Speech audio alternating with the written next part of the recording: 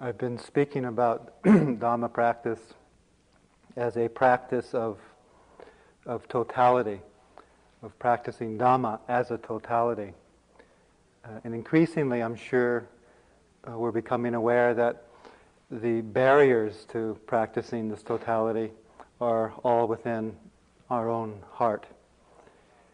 I've spoken about the awakening of faith, which is the opening of the way, that there is a path in response to our deep urge toward authenticity of being and toward liberation, that this faith is a deepening confidence over the time of Dhamma practice. Leaning back into the Dhamma is what deepens this faith.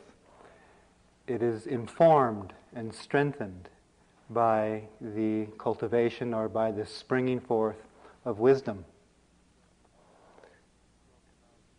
I've spoken of Dhamma energy as the activator of this inner process, of this inner life of awakening. The power of right effort and the balance of the courage to persevere and the patience of just abiding in the present moment. Spoken of sati, mindfulness, that soft gaze, pre-verbal awareness, that's knowing things just as they are appearing, moment to moment, learning how to become more and more grounded in this awareness, to live out of this awareness, and begin to cut through the proliferating tendencies of the mind.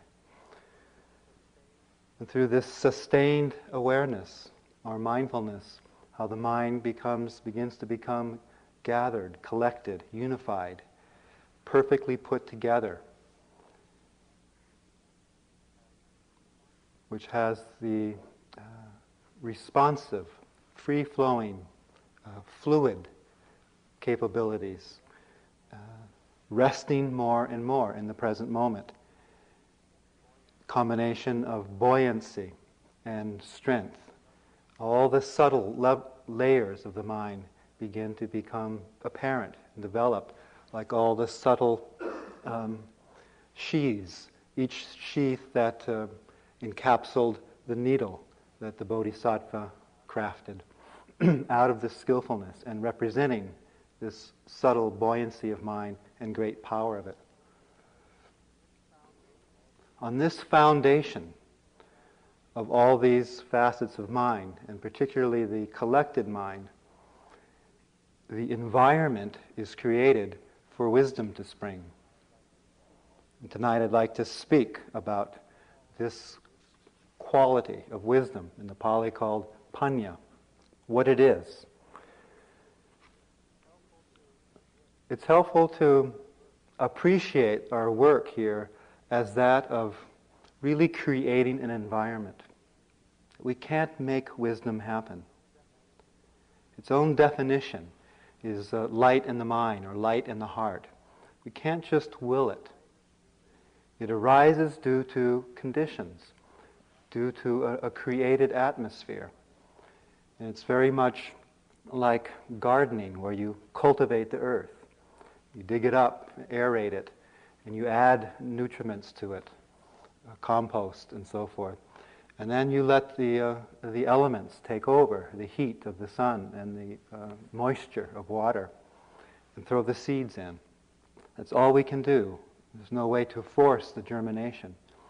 The same way we're creating this atmosphere, this environment, through the cultivation of the space in which, when its wisdom is ripe, it can spring forth. This light in the mind is an intuitive, direct understanding. It's not intellect, and it's not concept. In the wake of an insight, there may be reflection, there may be then thoughts about the insight, but it doesn't arise as thoughts, as an intellectual formulation of the experience. It's a direct illumination of the experience. An attunement to Dhamma, to the as-it-is-ness. Wisdom dispels delusion, which is the root of the proliferating process of mind. That part of mind that dresses up our experience to make objects look either irresistibly attractive or repulsive. That push and pull of the mind, that's created by this papancha, proliferating process, rooted in delusion, which is dispelled by this wisdom. So what happens is this conjoining of faith, of energy, of mindfulness, of the collected mind, and wisdom into what we could call satipanya, awareness, wisdom, or wisdom awareness. That's what begins to be cultivated in those moments where we're suddenly seeing things just as they are, in the moment that they are appearing, free from thought, free from concepts about them. This wisdom, in the broadest sense, lights our way through the world. And this means particularly our experiential world. What the Buddha spoke of as the world, the word loka in Pali, means the experiential or psychological world, the world as we experience it through our senses, not the earth out there that we stand on. So it's the wisdom that guides, that illumines a path through our experiential psychological world.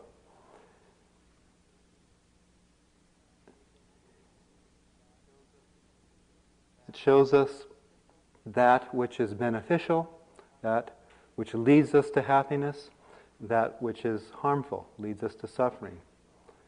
The difference between what is skillful and unskillful. It is this wisdom that determines, in a moment, given the situation, which course, which path leads to any of these two directions.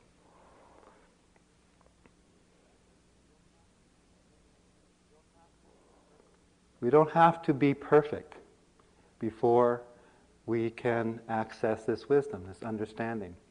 It's not like we have to wait for it to come. We find it coming up in our lives in any number of ways, even in the most difficult of circumstances, or even we could even see it in people who otherwise might live in darkness. And this is even illustrated in the Jatakas. Once upon a time, the Bodhisattva was born in a small village in Kasi, in time beyond memory. And this time, when he grew up, instead of finding trade as a farmer or a merchant, he became a bandit. And he gathered around him 500 other bandits, and he became their chief. And they made their living through highway robbery and housebreaking. Even the Bodhisattva was a bad boy sometimes. There was a young boy who, his mother was on her deathbed, and she said, I am owed $1,000. And when I die, all my land is yours. And you'll need this 1,000 pieces of money. But if I die before you collect it from the person who owes it to me, he won't pay you.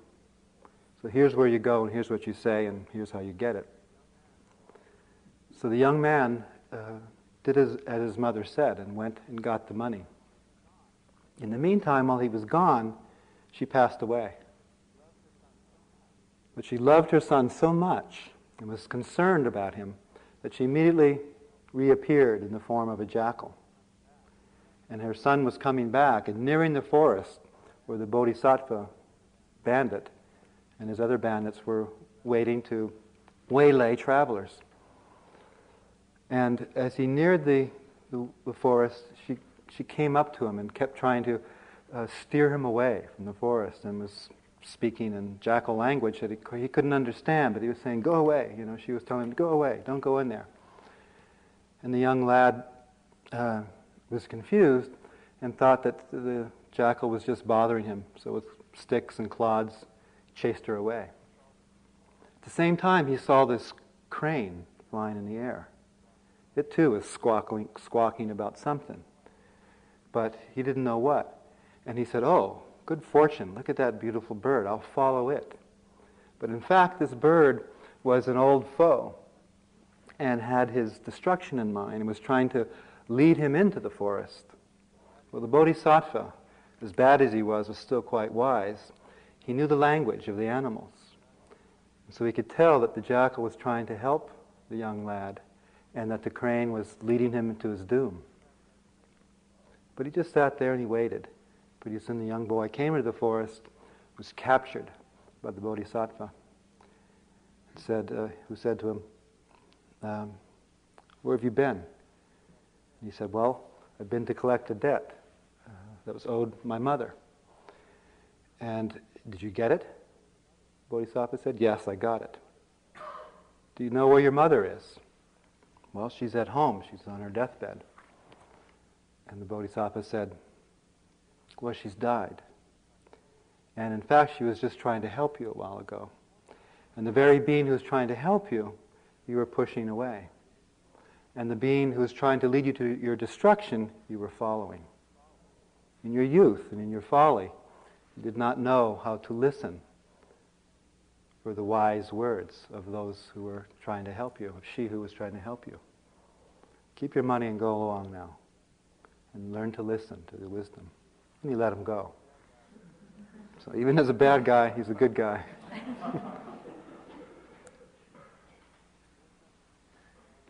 Wisdom of the caliber that we are training our hearts toward is a wisdom, is an intuitive knowing without a viewpoint. Wisdom without viewpoint, that is, it's a selfless, non-ego-centered understanding. There's no compulsion to solidify any particular point of view at all. So the wisdom of the Buddha's teaching, the wisdom of the Dhamma, is without viewpoint. It's just pure understanding in the moment.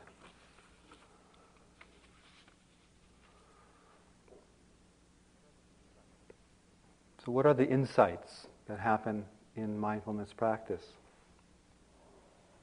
What is this intuitive, immediate understanding?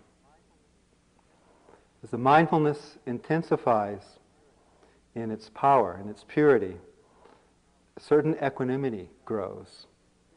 In fact, the purest mindfulness comes out of this equanimity of mind, the mind that's not reactive, that's not being repelled by the unpleasant, that's not being allured and seduced by the pleasant, but poised in the moment. If it sways this way or that way, it comes back to center. It doesn't get caught. It doesn't stay caught for long. So out of this deep balance, not trying to get anything, not trying to get rid of anything, not having an agenda, confidently residing in the present moment with this acceptance of the as-it-isness of our experience, we begin to see all things, the pleasant and the unpleasant, the skillful and the unskillful, all of our experience, all of our physical and mental experience, we begin to see appears out of causes and conditions. It's not random. It's quite lawful. There's a nature to it. There's a pattern to it. It is the relatedness of this to that. The Buddha's whole teaching can be distilled down into this being that comes to be. With the arising of this, that arises. This not being, this does not come to be. With the cessation of this, that ceases. This is the essence of the Buddha's teaching. He's describing the way of things, the interdependency of things, the interconnectedness of things. And this is greatly elaborated in his teaching of dependent origination.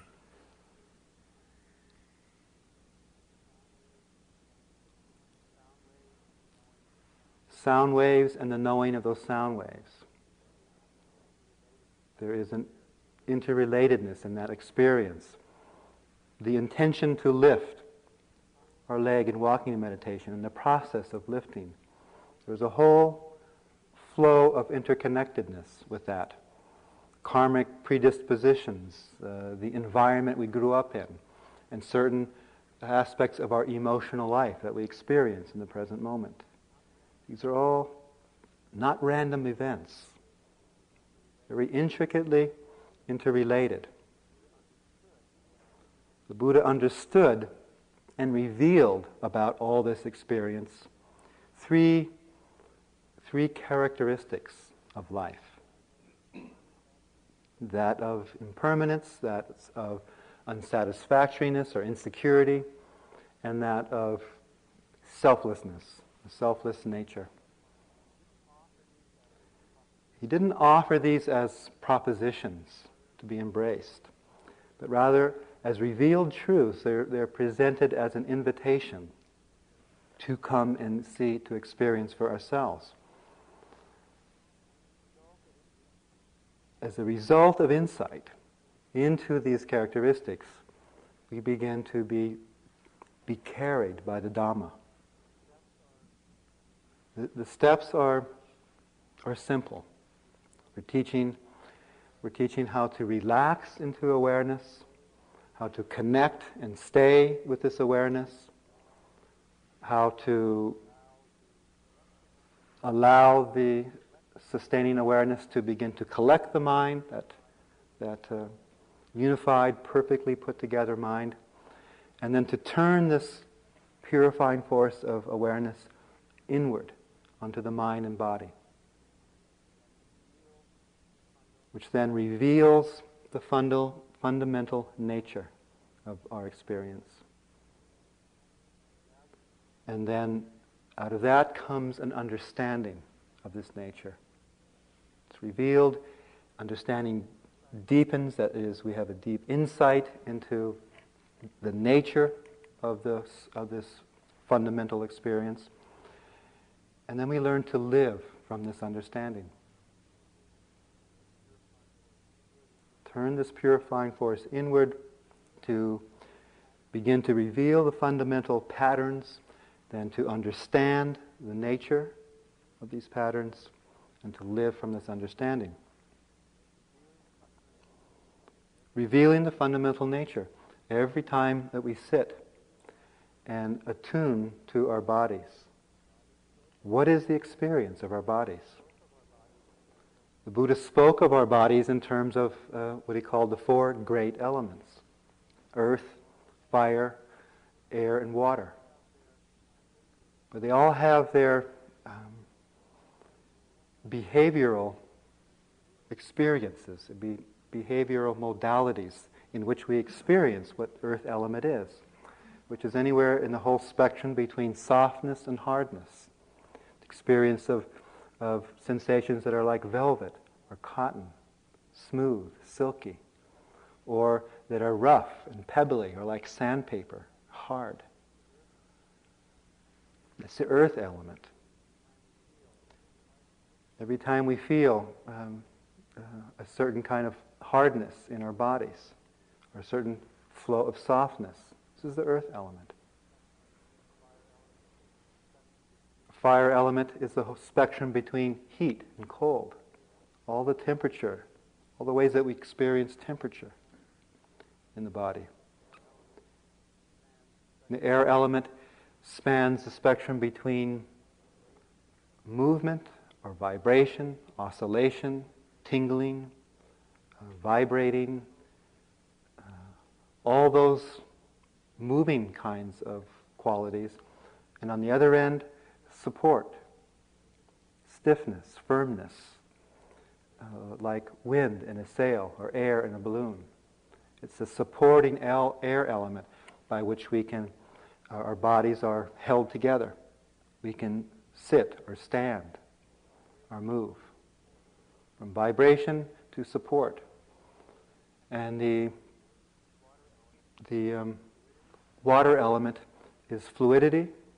It is that sense of flow with which we experience elements of the body.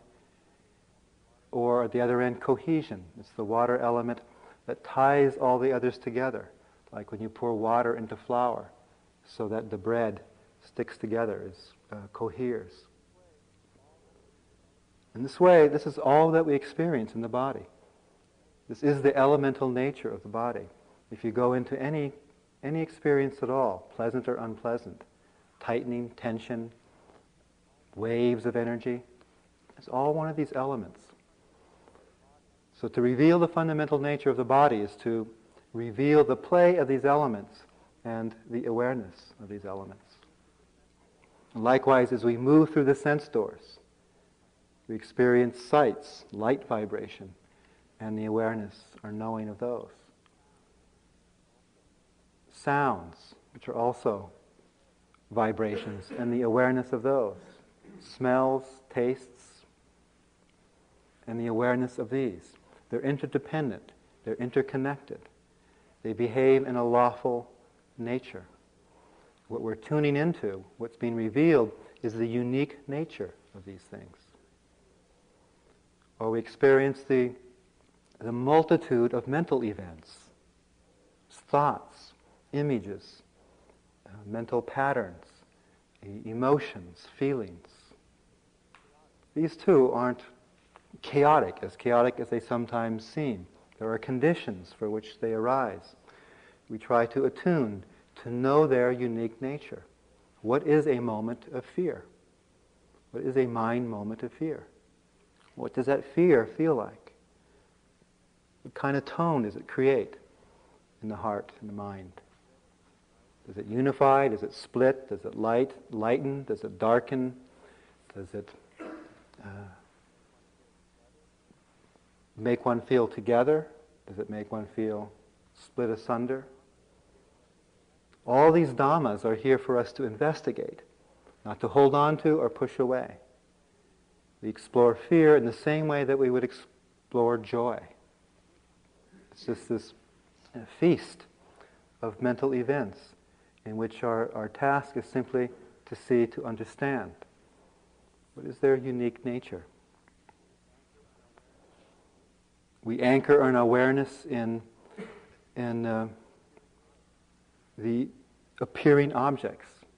That is, we become aware as these objects of mind and body appear, much in the same way that you turn on a flashlight to see them clearly as they appear. At other times, we anchor our awareness in sort of the sphere of this awareness in which objects are appearing, which is more like open sky, choicelessly aware. Both of these are simply skillful means. One's not better than another. At times it's sort of the flashlight beam approach that the mind is inclined toward, and that helps reveal the nature of things. At other times, it's being more anchored in this choiceless awareness, this sort of sphere of awareness within which all the objects of experience are appearing. And the inclination is not to go beam-like from object to object, but just to notice their appearance and vanishing.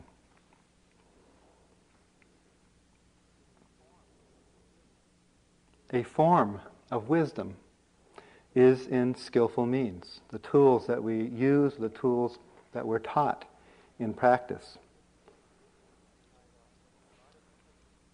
Sayadaw put a lot of emphasis, Sayadaw U Pandita, my teacher, into firmly establishing or grounding oneself in the four foundations, in the awareness of body, feelings, mind, and the objects of mind.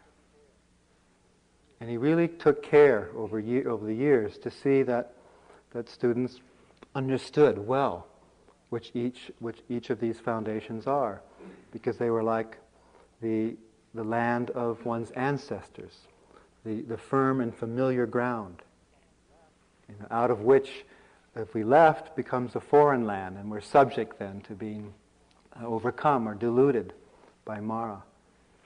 So he spoke of establishing and developing a deep sense of place in these four foundations. And he used different skillful means approach to understand. After several months of practice, one time over the years of practicing with Sayadaw, there was a period of time when I wasn't experiencing very many thoughts. They seemed very infrequent. And I was reporting this to Sayadaw. And he then gave this technique in which I was to place my awareness right at the top of my head, and then in a line very slowly move down the front, about half an inch at a time. And I'd stay in one spot until the awareness could feel a sensation and then move. Sometimes in the whole sitting I might have only gotten to my nose, but slowly I took this technique in, went down the front, went down the back, went down each side, and very soon I knew exactly what it was he wanted me to discover. Because even though the mind was very collected and the thoughts weren't appearing very much or interfering, what I noticed in that very meticulous and careful, slow mindfulness was a substratum, a stream of thought that was always there. Constantly there. And he didn't tell me this, before he gave me the technique, but then I went back and his skillful means approach did just what he had intended it to do.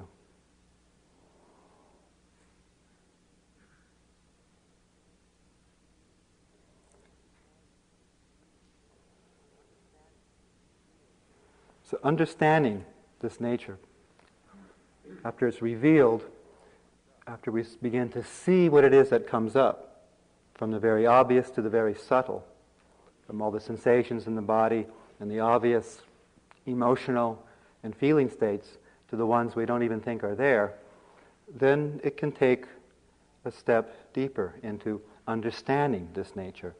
We become more anchored in satipanya, the wisdom awareness, where we begin to see the very nature of these things.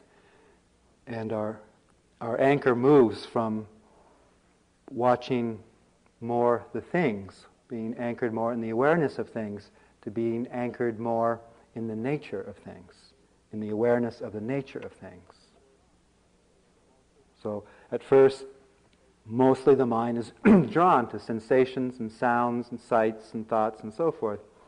After a while, instead of being grounded in the awareness of these particular unique objects, there's a shift that can happen into where we're grounded more in the awareness of how these objects behave. What is their nature? What is their pattern?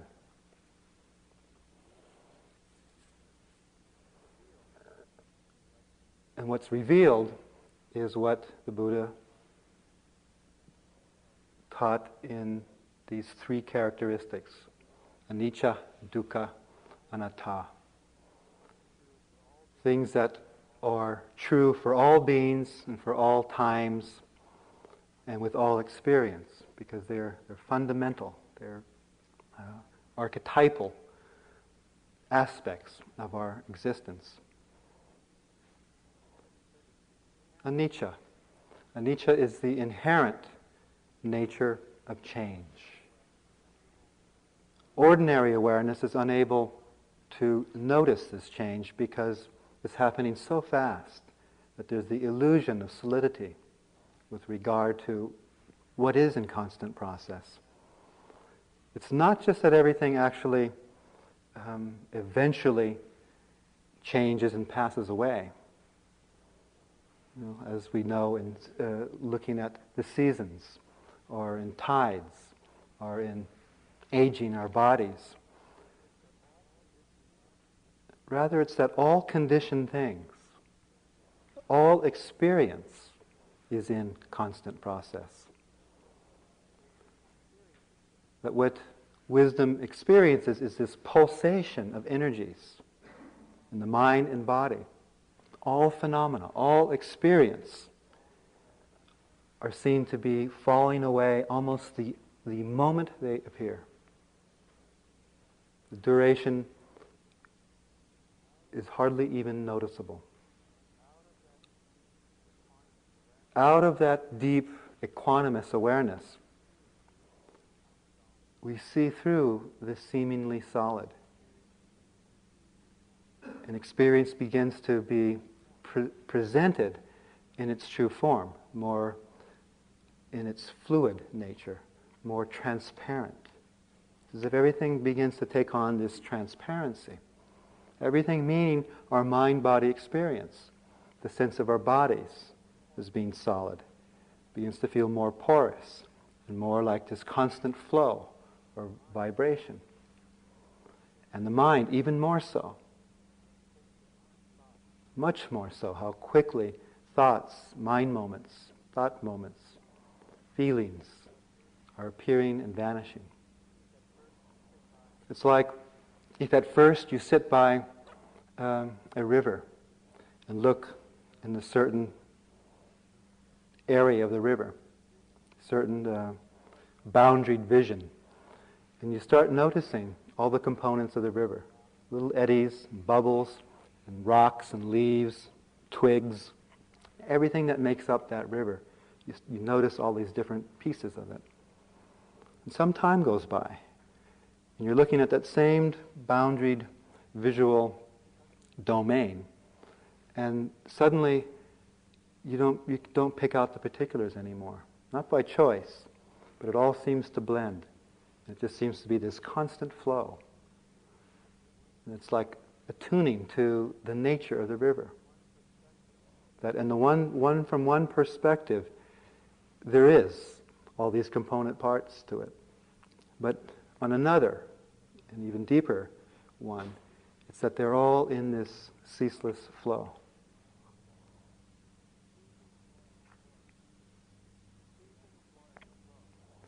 When we see things more as a flow, there's less tendency to be hooked by their attraction or their repulsion. Because we see how they're changing. There's a tendency to stop trying to grasp on to that twig and that leaf and that bubble that's just going by. Our insight may continue. It may take in a little bit more. We may begin to sense and see how all these passing phenomena aren't dependable. They're continually in flow. They don't provide a support. They don't provide a security. There's a certain unsatisfactoriness to them. It's as if we thought there was a warranty and there isn't any. You know, that there's no true refuge in sensations and in sounds and in taste and in smells and in sights and in emotions and feelings, thoughts. They don't provide a firm ground. So the security we thought was there, that too becomes transparent. This is a little shaky. It's a different facet of the same insight.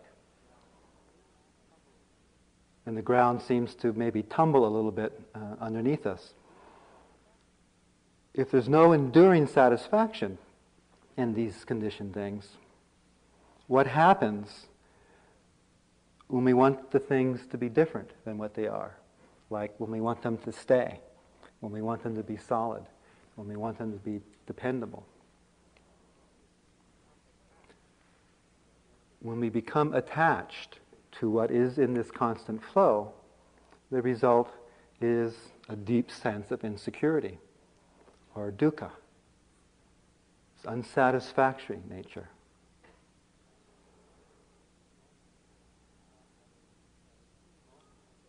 at another key moment in practice with Sayadaw, also after practicing for quite some months, I was reporting all these rather extremely pleasant experiences.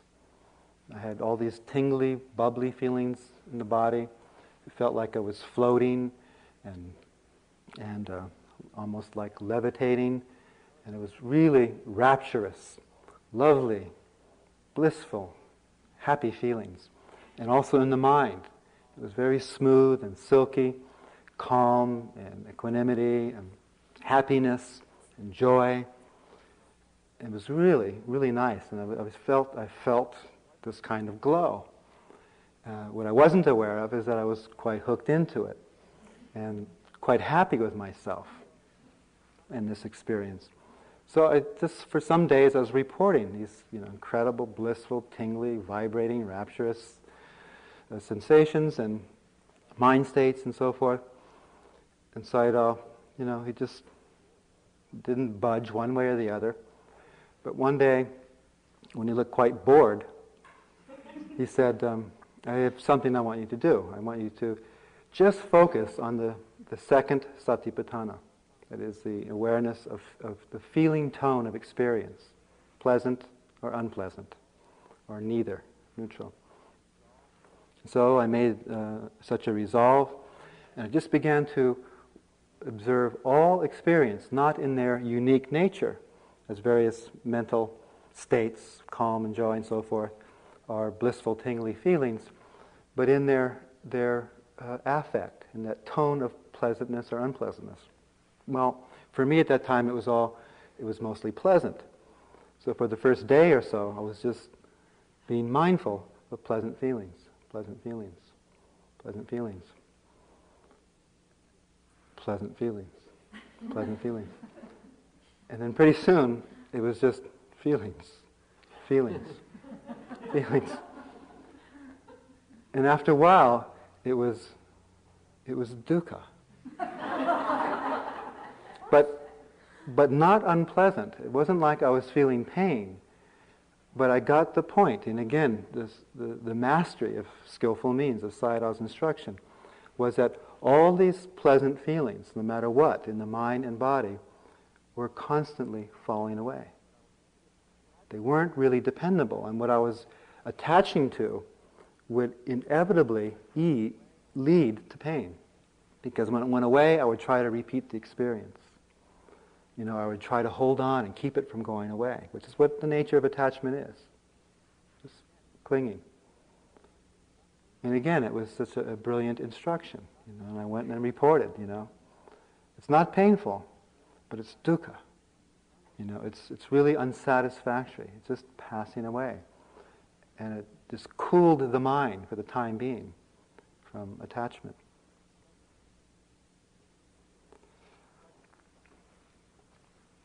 Such insight, then, into dukkha has joy as a result. Not more dukkha. Not seeing the nature of things, not understanding the nature of things is really more dukkha. It's not oppressive to have an insight into the nature of dukkha. It's oppressive to carry around the burden of our attachments to things, to feel the weight of mind and body experience without the understanding. Not understanding is what is oppressive.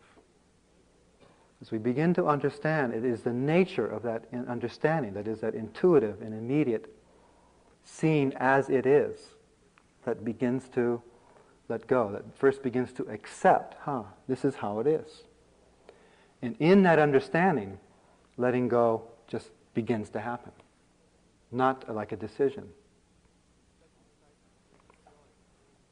So such insight brings joy. It brings an enlargement of our sense of ourselves, of the sense of well-being, not a diminishment.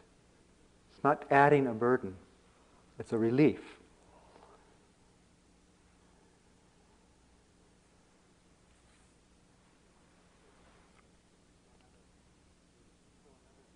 At one other still another retreat. Had 2 retreats in a row, a couple years apart, each of several months. And it was like the first 2 Noble Truths. It was like all, the dark side. The first 2 Noble Truths present the dark side. The second 2 Noble Truths present the light side. The Buddha offered us this complete and whole picture. So that one retreat was really all about dukkha, mind and body dukkha, and the other all about desire. I can't remember exactly which retreat it was, but at one point, there was this sutta passage that I always had a revulsion to, because it describes our bodies as a pain, as a dart, as a festering wound, as a sore, as a boil, and all these things are, yuck. I don't need that, and our Western culture doesn't need that because we're so disconnected from our bodies. But there was one retreat where it was deep in the retreat. There was a lot of balance of mind, and I was just looking at this body, watching the body, really well-established in body, and I began to see it in a very positive way, as I felt it like a wound, because I felt its fragility. And I suddenly knew what the Buddha meant by that sutta, our very vulnerability and fragility. He used more poignant words. So I went to Sayadaw and I said, so he understood, it's hard to tell Sayadaw I feel fragile and vulnerable, but he can hear it when you say, I feel the body as this boil and this festering wound. And I said it, not with despair or revulsion, because that's not the aim of it. He got so delighted, He pulled out his Pali book and he said, there's 25 descriptions. And he went on describing boil, dart, festering wound, sore, spear, until he went through all 25. But the insight was healing and empowering and liberating. It wasn't carrying a weight. The insight into this inherent change, seeing it from another perspective, that all the phenomena are unstable, they're not dependable, ultimately, that they at best only present a short sense of security, but finally there is no refuge in our experience of conditioned things. Another facet of the same insight into the nature of things, into the as-it-isness of things, is what the Buddha described as sabbe dhamma anatta. All things, all natures are without an inherent ego entity, a substantial, enduring ego entity. That our mind-body experience configures in all these patterns that we ascribe the name of I, or Stephen, or Michelle, or Steve. But it's descriptive. It's a designation of this process. There's no ultimate meaning. It's not referential in its term, I, me, or mine. It's reflexive. It describes this process. It refers to the dhammas, but these dhammas are not self. The sati panya, the awareness wisdom, is the intuitive experience of moving right into our experience of ourselves and seeing them as process, as dhamma, as flow. As flow in all its particular nuances, because we all have certain very unique and very individual natures, personalities. It's not that we lack a personality. It's that there's no enduring entity behind it all. Ignorance and the wisdom that realizes selflessness take the same object, this mind and body. But they view it exactly opposite. Ignorance views this as an ego-centered entity behind this process, or as this process. And the wisdom views it as no substance behind it, as dhammas, just as a flow of dhammas.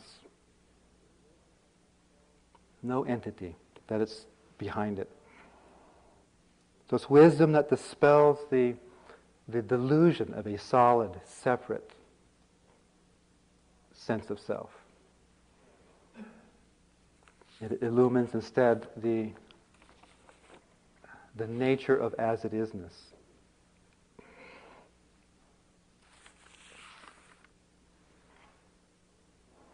This is the marvel of the Buddhist teaching.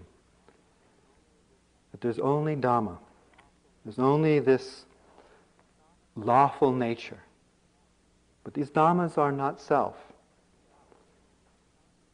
They're without a core or substantial self. This is not the wrong view of annihilism either. It's only attachment and suffering that are annihilated. It's only attachment and suffering that are extinguished.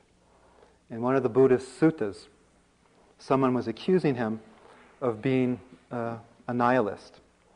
And in response, the Buddha said, "I'm not negating an existent being. I'm not negating an existent being. What I teach is merely suffering and the end of suffering."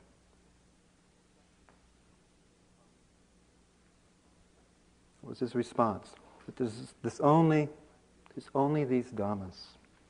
And finally, there's only this undying Dhamma. It's called the deathless. Without birth, without aging, without pain, without death. The undying Dhamma.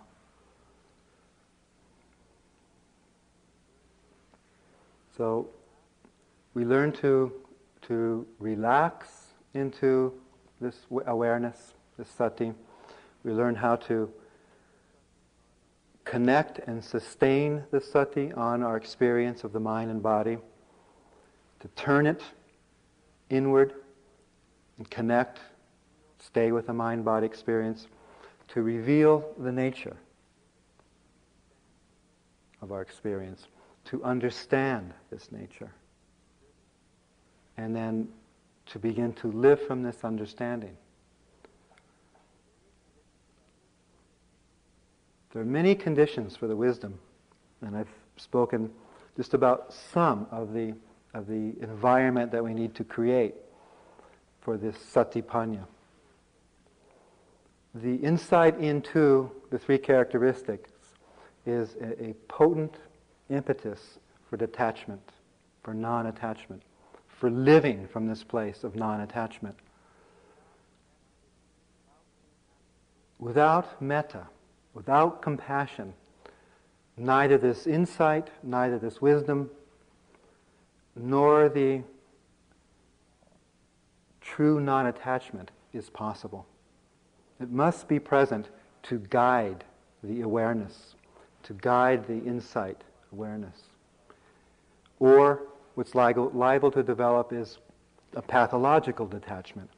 That is where we're removed from life, where we're aloof, barren, judgmental, disconnected, separate from life.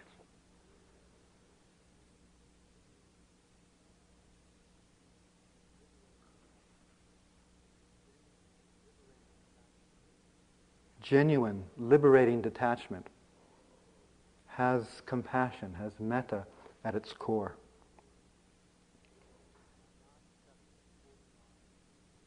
It's not separate from experience. It's not holding on. It's not tied by expectation. It's not tied by our need to control this experience. Genuine non-attachment is the generosity of possibility, of then being able to develop genuine, intimate, caring relations and sense of connection with the world, with the planet.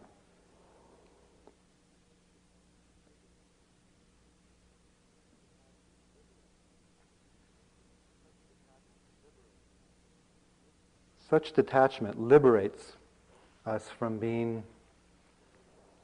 victimized by our experience of life, and instead orients or centers around and values loving kindness and compassion, equanimity, wisdom.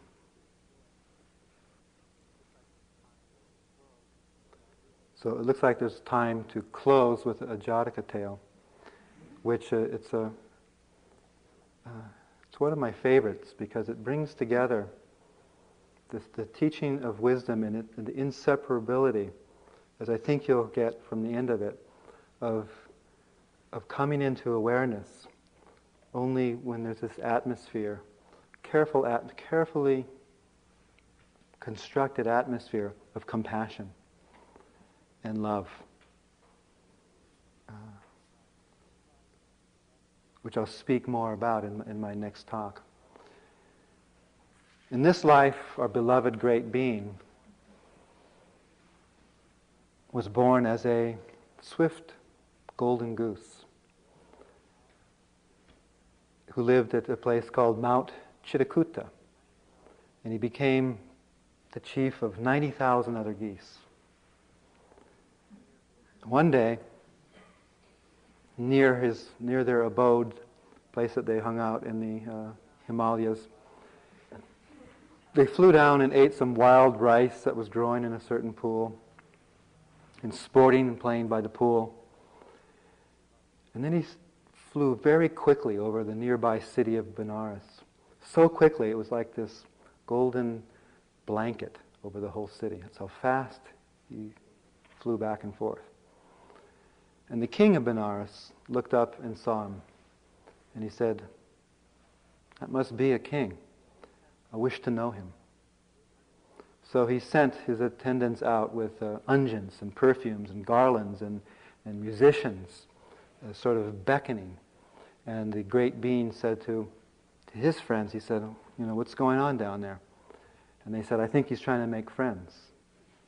And he said, "Okay, then let's be friends." So the king of Benares one day was in his park at a certain lake called Lake Anatota.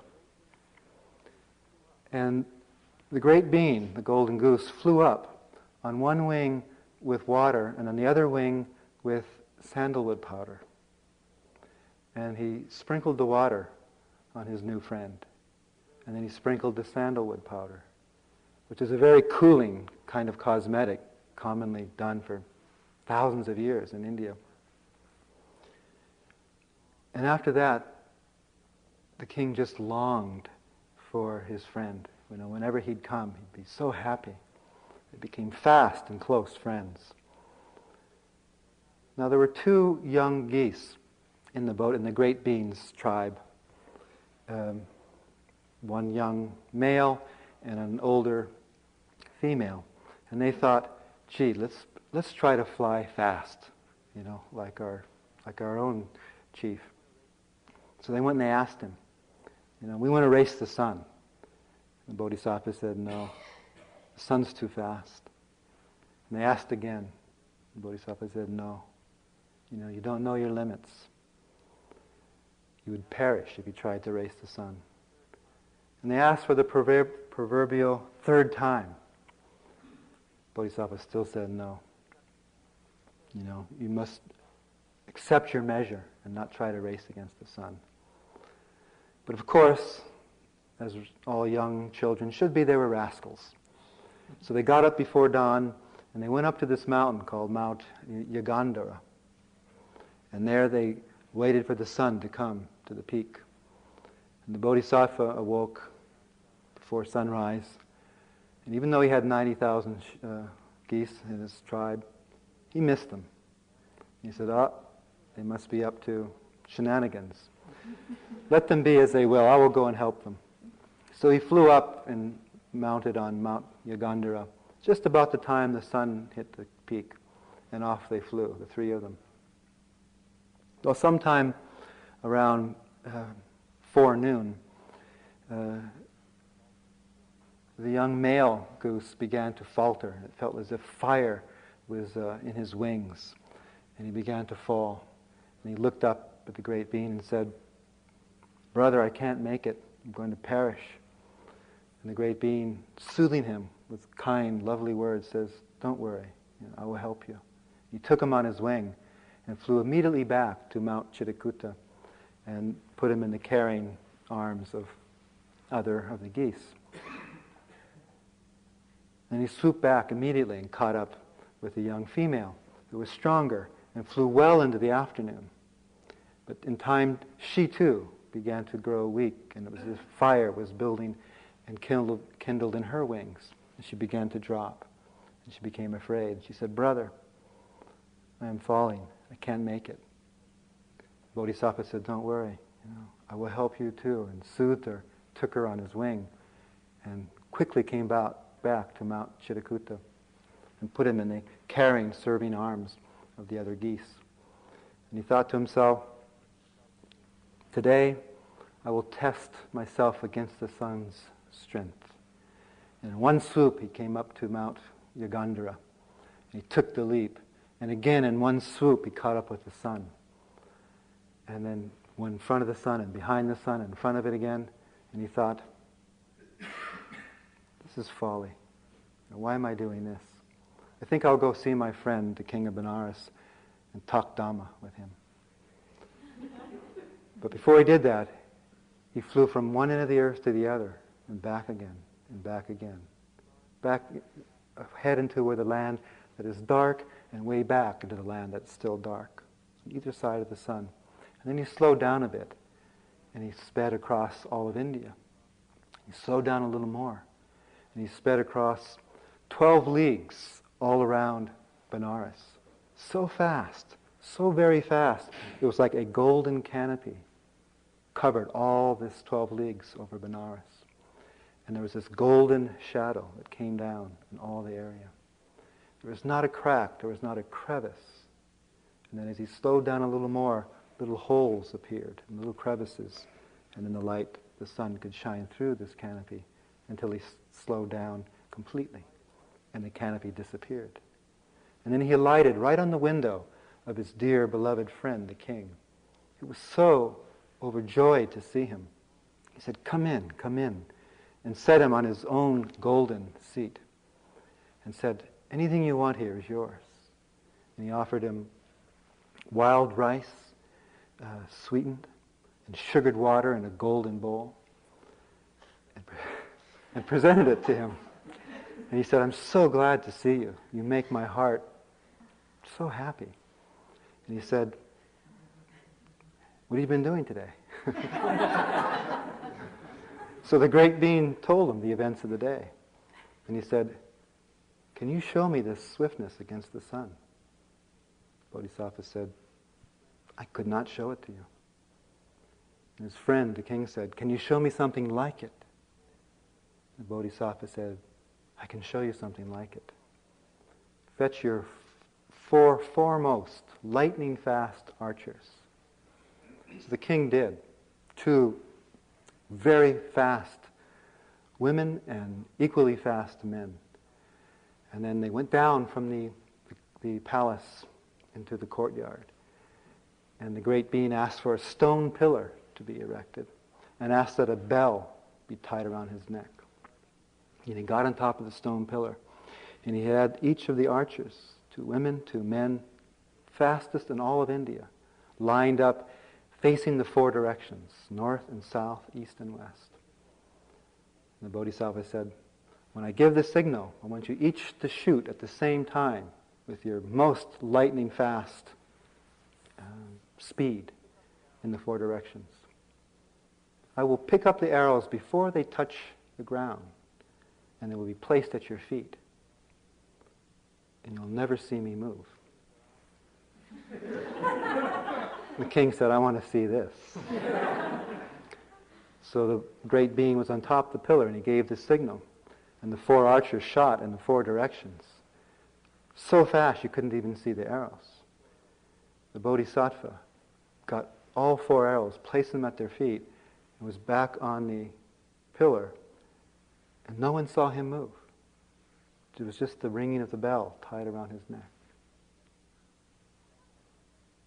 The king said, "That's fast." The Bodhisattva said, "It's not fast." He said, "It's the slowest of the slow of all my speeds." The king then said, "Is there anything faster than that?" And the Bodhisattva, "Is there anything faster than your fastest speed?" The king said. And the Bodhisattva said, "Faster by 100 times. Nay, 1,000 times. No, faster than 100,000 times than my fastest speed possible.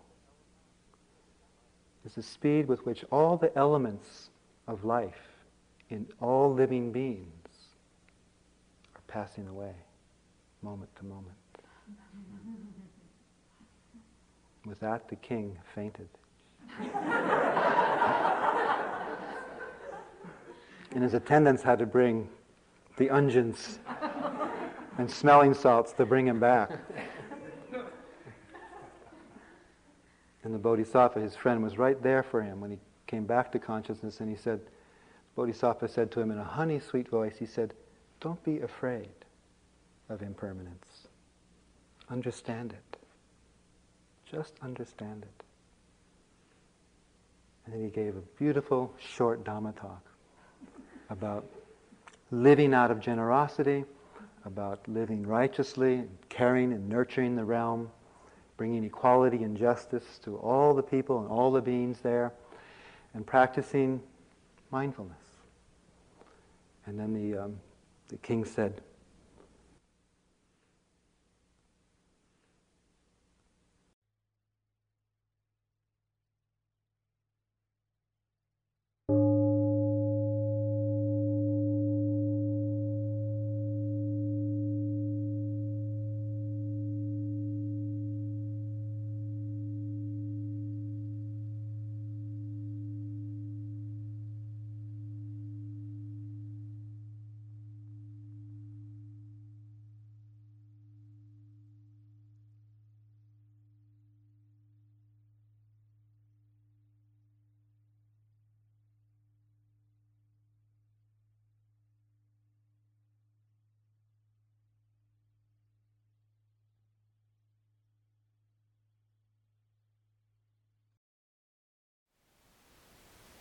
Thank you for listening. To learn how you can support the teachers and Dharma Seed, please visit dharmaseed.org/donate.